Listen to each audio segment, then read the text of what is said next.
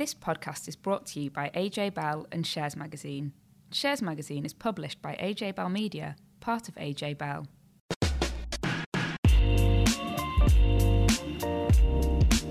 Hi, welcome back to Money and Markets. I'm Dan from Shares and I'm joined by Laura from AJ Bell. Hi. This week we're answering your first time buyer questions, talking about whether you should be worried about liquidity in your funds and why you may see fewer adverts for mini bonds. And we're joined this week by Ryan Hughes from the investment team at AJ Bell. Hello.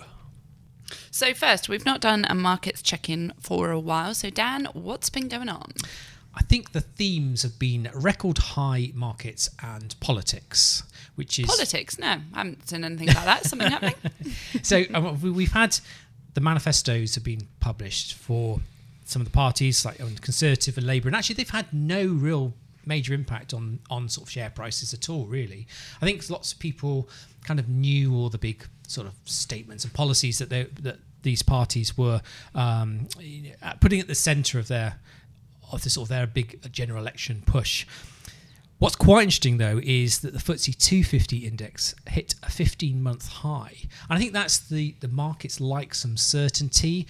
The polls at the moment still have the Conservative Party in a lead. I think if the Tories get in, lots of investors are thinking, okay, I kind of know what direction they're going to be taking us in. And then that sort of certainty is really comforting for the markets. That's why the FTSE 250 contains lots of UK-focused companies in there. That's why that index is up. In the US, stock markets have hit record highs again. I think that's down to optimism over Chinese trade relations. We've also had a new wave of M&A with Charles Schwab buying TD and LVMH buying Tiffany's. But on just looking at UK stocks, so we've had Pets at Home have issued very good statements. Their turnaround's going very well and their shares were rocketing up.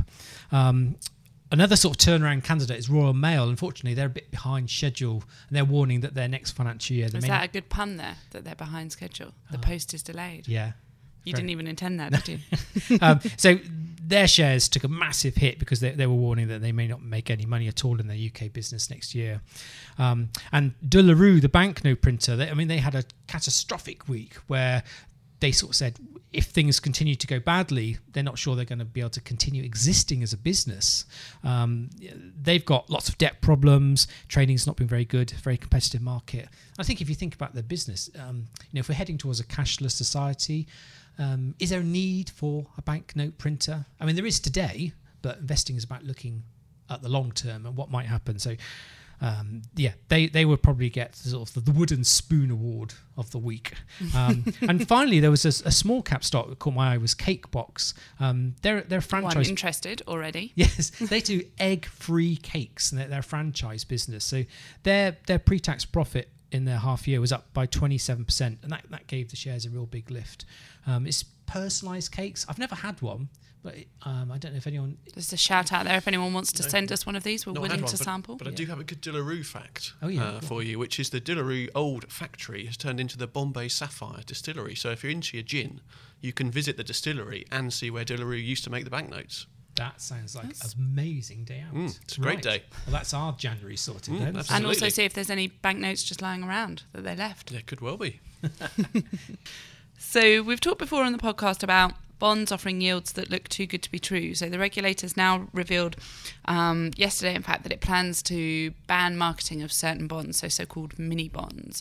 So we talked before about how there was just a swathe of advertising around ISA season of all of these kind of mini bonds that offer the great thing of high returns but really safe money, and we talked about how that was slightly dubious. But so what's the regulator done now, Dan? So the regulators come out and said from January for 12 months there's going to be a ban on marketing to retail investors of certain types of mini bonds. And I guess we should perhaps explain what a mini bond is. So it's kind of like an IOU. So you lend money to a company, they use that money either to invest in their own business or they may use it to make investments. And you're locked in for a fixed period and you get a fixed rate of return, which you know at the start, and hopefully at the end of that period you get your initial money back. Fortunately, you can't trade these bonds, so people have been getting excited about these high rates of interest. So I'll give you examples of, say, 7 or 8% is perhaps a typical rate on some of these bonds. Which, when you compare it to current cash rates at the moment, which are kind of more like 1%, Yeah, you so- can see why it's quite appealing for some savers. Absolutely. And people, particularly if you type in to Google, you'll get like high yield bond or something. You'll see quite a lot of these adverts for them. There was one actually just before we were recording this podcast today.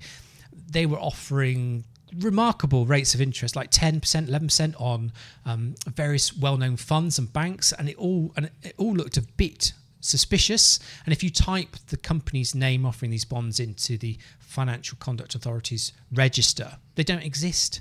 I think this is the problem. You're getting loads of businesses which aren't regulated pretending that they are. And so the FCA has come out and said that they're really worried because they've worked out that the amount of money that consumers have got in speculative, illiquid securities per person is over £25,000. Wow. So the people that are invested in these things are invested big.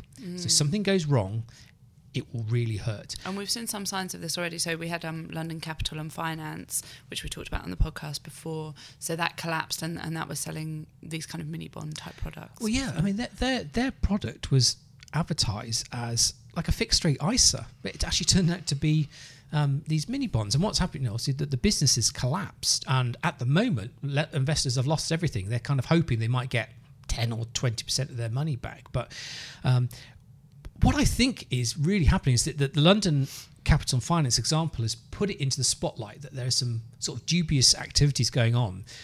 But actually, I think the regulator should have been onto this already. They're a bit late on this one. And I don't know if you read the press coverage on it, there's quite a lot of criticism from market commentators saying this is too late. You should already be on this. What's interesting, though, I think, is that they brought in this ban in terms of the processes involved in it much more rapidly than they previously do. So normally there's kind of a consultation when they talk about things that they might do, and then there's a whole consultation period, and then they come back, and that process ends up being quite drawn out, and often rightly so, because it means they can consult on the changes they're going to make. This was just a ban introduced, no previous kind of warning or consultation on it. So I think that's quite interesting. But I think what is almost counter to that is the fact that the ban doesn't come in place until the start of next year. So we've now got this period where it's going to be banned, but it hasn't been banned immediately. And that just feels almost a bit like free season for these mini bond providers who are just going to rush out and advertise stuff while they still can. I think so. I mean, that's a very important point, isn't it? So you've got pretty much all of December. If you're thinking about putting money in and investing it wisely, saving it wisely, you be really careful, read all the small print, and do check that the provider of any investment products that you are thinking about taking is regulated by the FCA. But also that you understand the risks that you're taking, because lots of these are marketed as kind of, it's kind of as safe as cash, or it's cash plus, and actually these are riskier than quite a lot of other forms of investing. I think for me the old adage, if it looks too good to be true, it probably is, comes to the fore here. If you can get 0.5% on cash in the bank, you can get 1%, let's say, on a government bond, you can get 4% on a high yield bond fund. Each step you take is taking more and more risk and putting more of your money at risk. The higher the rate of interest that someone's offering you, the higher the risk is you might not get your money back. And so do not be lured in by these very, very attractive, seemingly attractive rates. Understand the risks that come with them. Are they regulated, like you say? And accept that you may not get your money back. Just because it's called a bond doesn't mean there's any guarantee you'll get your capital back at the end of it. Yeah, I mean, there's a restaurant company called Chilango, which is going through some financial restructuring at the moment. And they issued this thing called a burrito bond earlier this year, offering 8%, and they had nearly 800 people put money in, and they only wanted £1 million, but they found that the demand was so much they actually issued 3 times that. So we're now in a situation where investors who'd put money in that bond, at the time they were looking at sort of profit forecasts that were provided by Chilango, and the reality is that its earnings are nowhere near its forecasts. The business is struggling. I mean, it sort of shows that just because someone gives you a piece of paper and saying, look, here's a potential projection, and the line is always going upwards in terms of potential returns, you don't always believe it. You must always make decisions yourself and weigh up, should I believe this? And be a bit more, I don't know, cynical or a bit more investigative, I think, in terms of your investment preparation. I think for all of us, if we were lending money to a friend, we'd probably only lend money to our friends when we're pretty sure they're going to pay it back. And it's no different to lending to a company. We've covered the Neil Woodford equity income saga enough on the podcast, but the knock-on effect is starting to be seen on other funds now too. So we've got Mark Barnett, who's actually a former protege of Neil Woodford. There's been some questions raised about his funds and investments in small companies. And another fund manager, Nick Train, has also seen some queries raised about how easily he'd be able to sell his investments if lots of people wanted to get their money back out of his funds. So, Ryan, there sort of seems to be a bit of a sort of storm brewing in the world of fund managers. Should we be worried about what's going on? I don't think it's a case of being worried, but I think, as ever, it's a case of understanding what you've bought. There, if you're investing in a fund, you should be investing on a long-term view, and if you think you might need your money back in any short period, then think very carefully about what the underlying assets are. And so these managers you mentioned, absolutely, as you invest in companies down the cap, away from the mega caps, liquidity is very, very different and always has been. And that's one of the reasons why mid-cap companies and small-cap companies over the long run typically offer better returns, is because you're being rewarded for the fact that they aren't as liquid.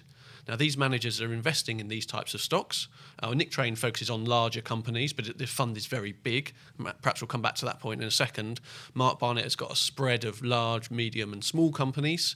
And yes, if everyone wanted to withdraw their money in one day, that would cause a headache, as it would for many, many managers. But it's about, as an investor, understanding where they invest, understanding the investment strategy, and thinking about what's the liquidity profile of that underlying fund. But how easy is that for the average investor to find out? I mean, we talk about liquidity and liquidity profiles of funds, but if you're kind of an average DIY investor, what can you get that information from the fact sheet? Or yeah, I mean, lots of fact sheets will give you the spread between large, medium and small companies. And so if it's a multi-cap strategy, then you do want to think about how exposed it is. I agree with you, it's very difficult to get good information. Looking at just liquidity in its own right is only one question that you need to answer. There are others there, but getting this information is difficult. But ask the fund manager. Write to the fund manager and ask the question: what's the liquidity profile of the fund? How much can you sell in a week? How much can you sell in a month?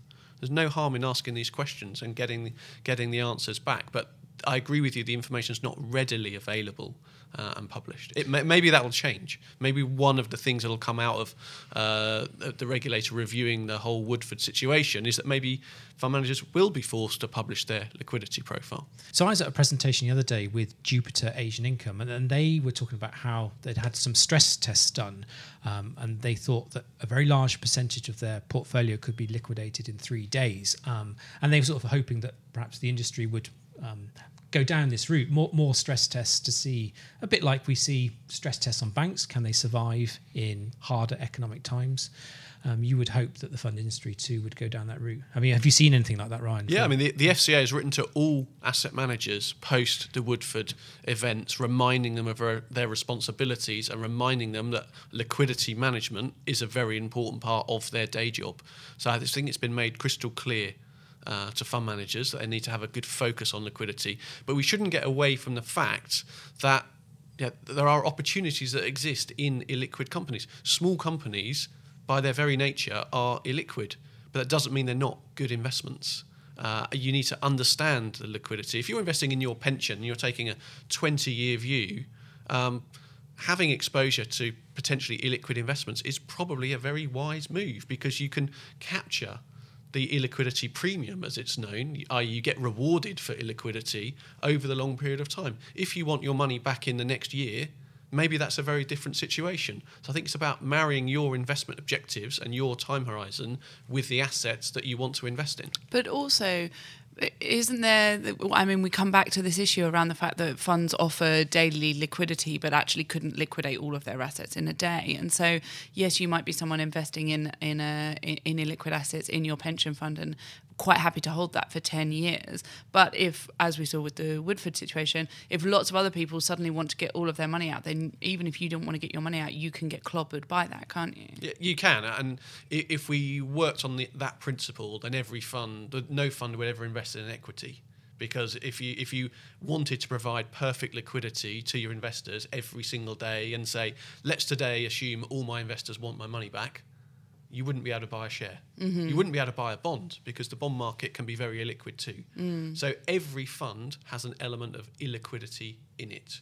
Some are just, that's just greater in some funds than others. But if we worked on the principle of perfect liquidity, then we might as well all sit in cash forever.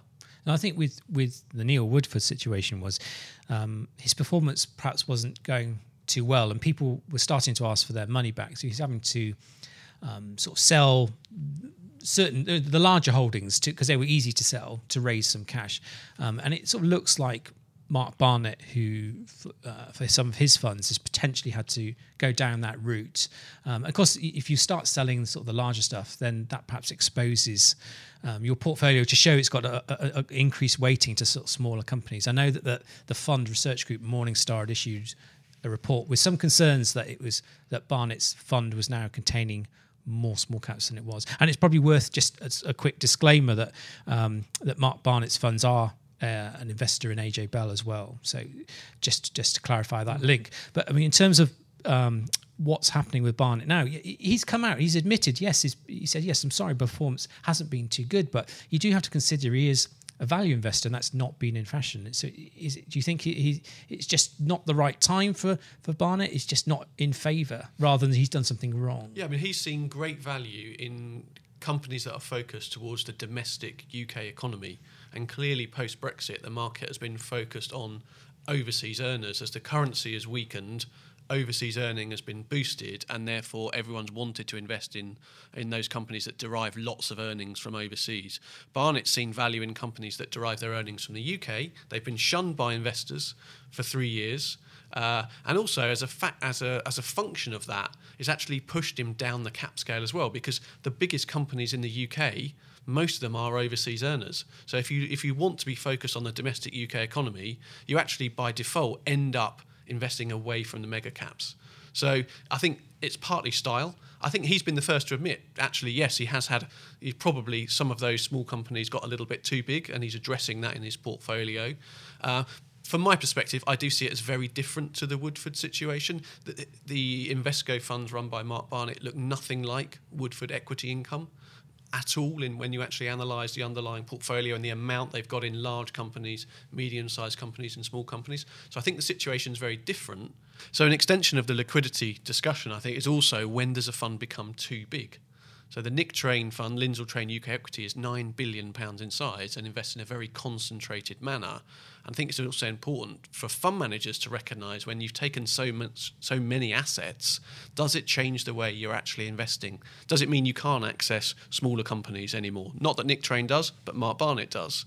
Does it mean that you can't own as much of a company as you wanted to because your fund is too big? That's a really important, another way of looking at the liquidity problem. Because the Nick Train thing is slightly different. It's that he's got such a large fund and he invests in such few holdings within that. So rather than having 100 companies he invests in about, 20 odd? Yeah, 20 to 25. Yeah. So it means that to sell those positions, he has such large positions that it would be quite hard to sell, right? Absolutely. So it's a slightly different thing because he's not investing in small companies, so it's a liquidity issue in a different way, I guess. The issue is the same, is how long does it take to sell those companies? And even when you look at large companies, when you've got very big positions, it might take a little while to sell. I mean, obviously we're not talking weeks or months, but we might be talking a few days.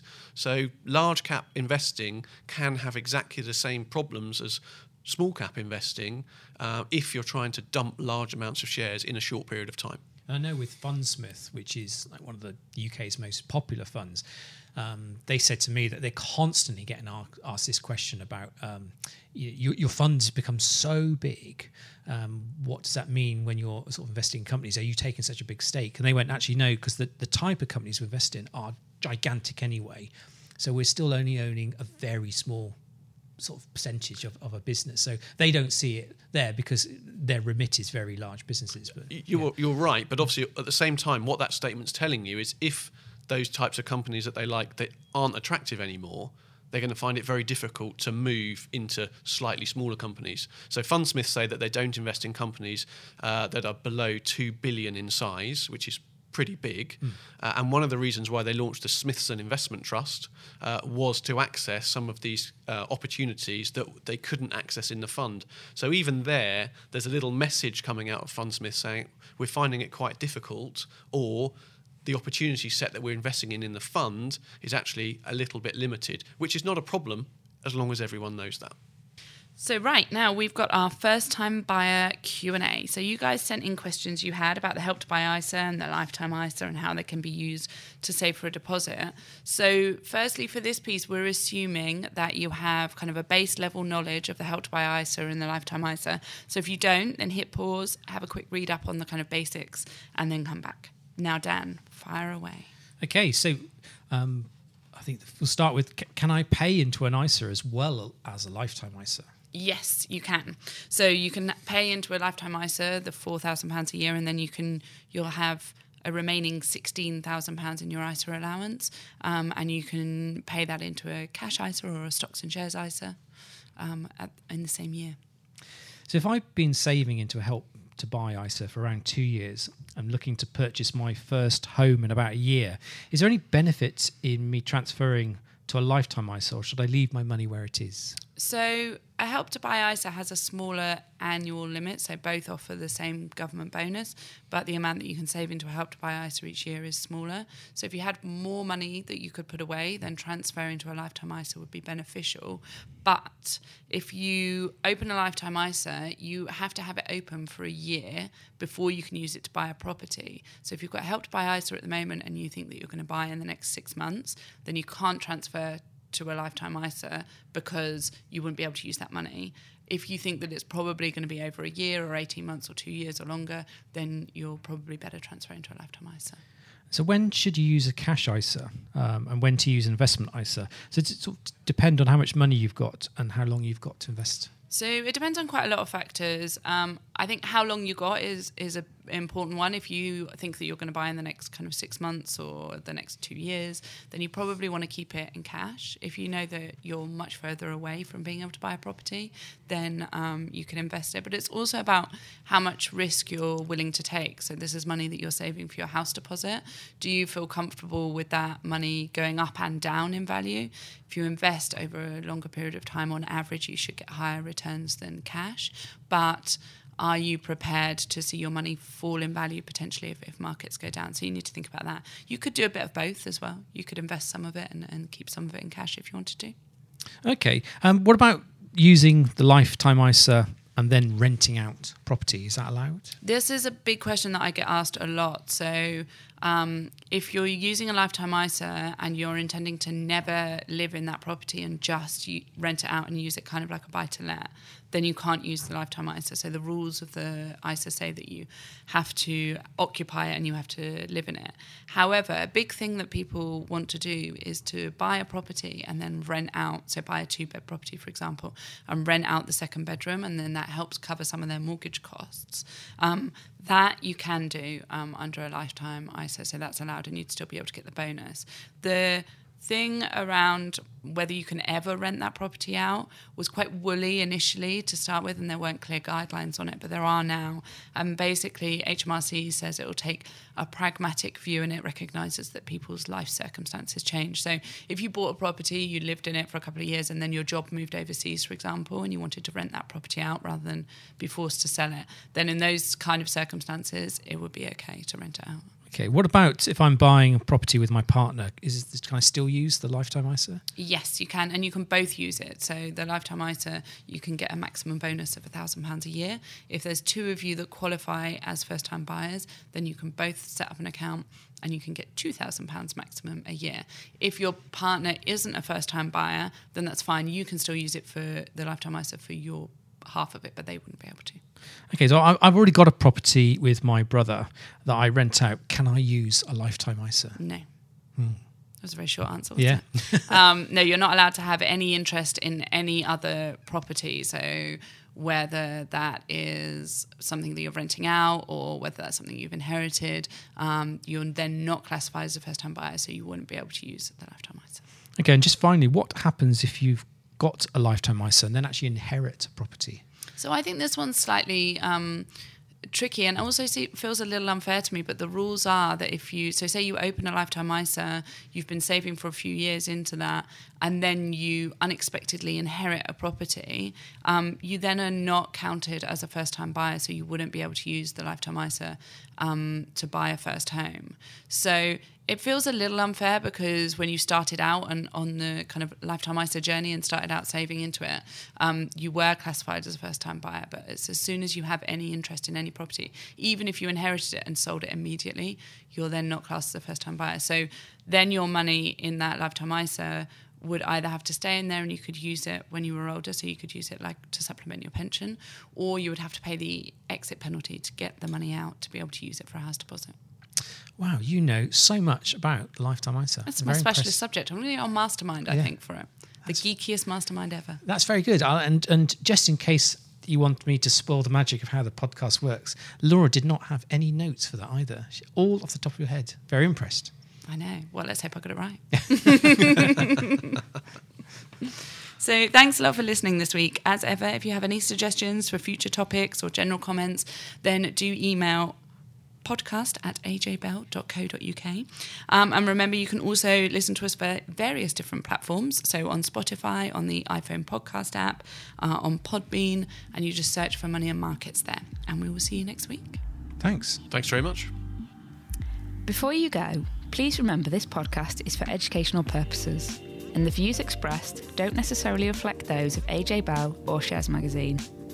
The podcast isn't telling you whether certain investments are suitable or not. And don't forget that the value of investments can change, and you can lose money as well as make it. This week, we've discussed lifetime ISAs. A lifetime ISA is not for everyone. If you withdraw money before age 60, other than to purchase your first home, you will pay a government withdrawal charge of 25%. This may mean you get back less from your ISA than you paid in.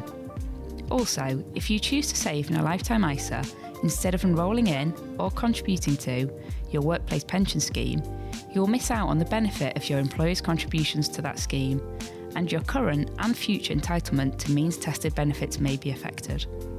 It's also important to remember that tax rules apply, and that the way an investment performed in the past may not be the same as how it behaves in the future. If you want help, go see a qualified financial advisor.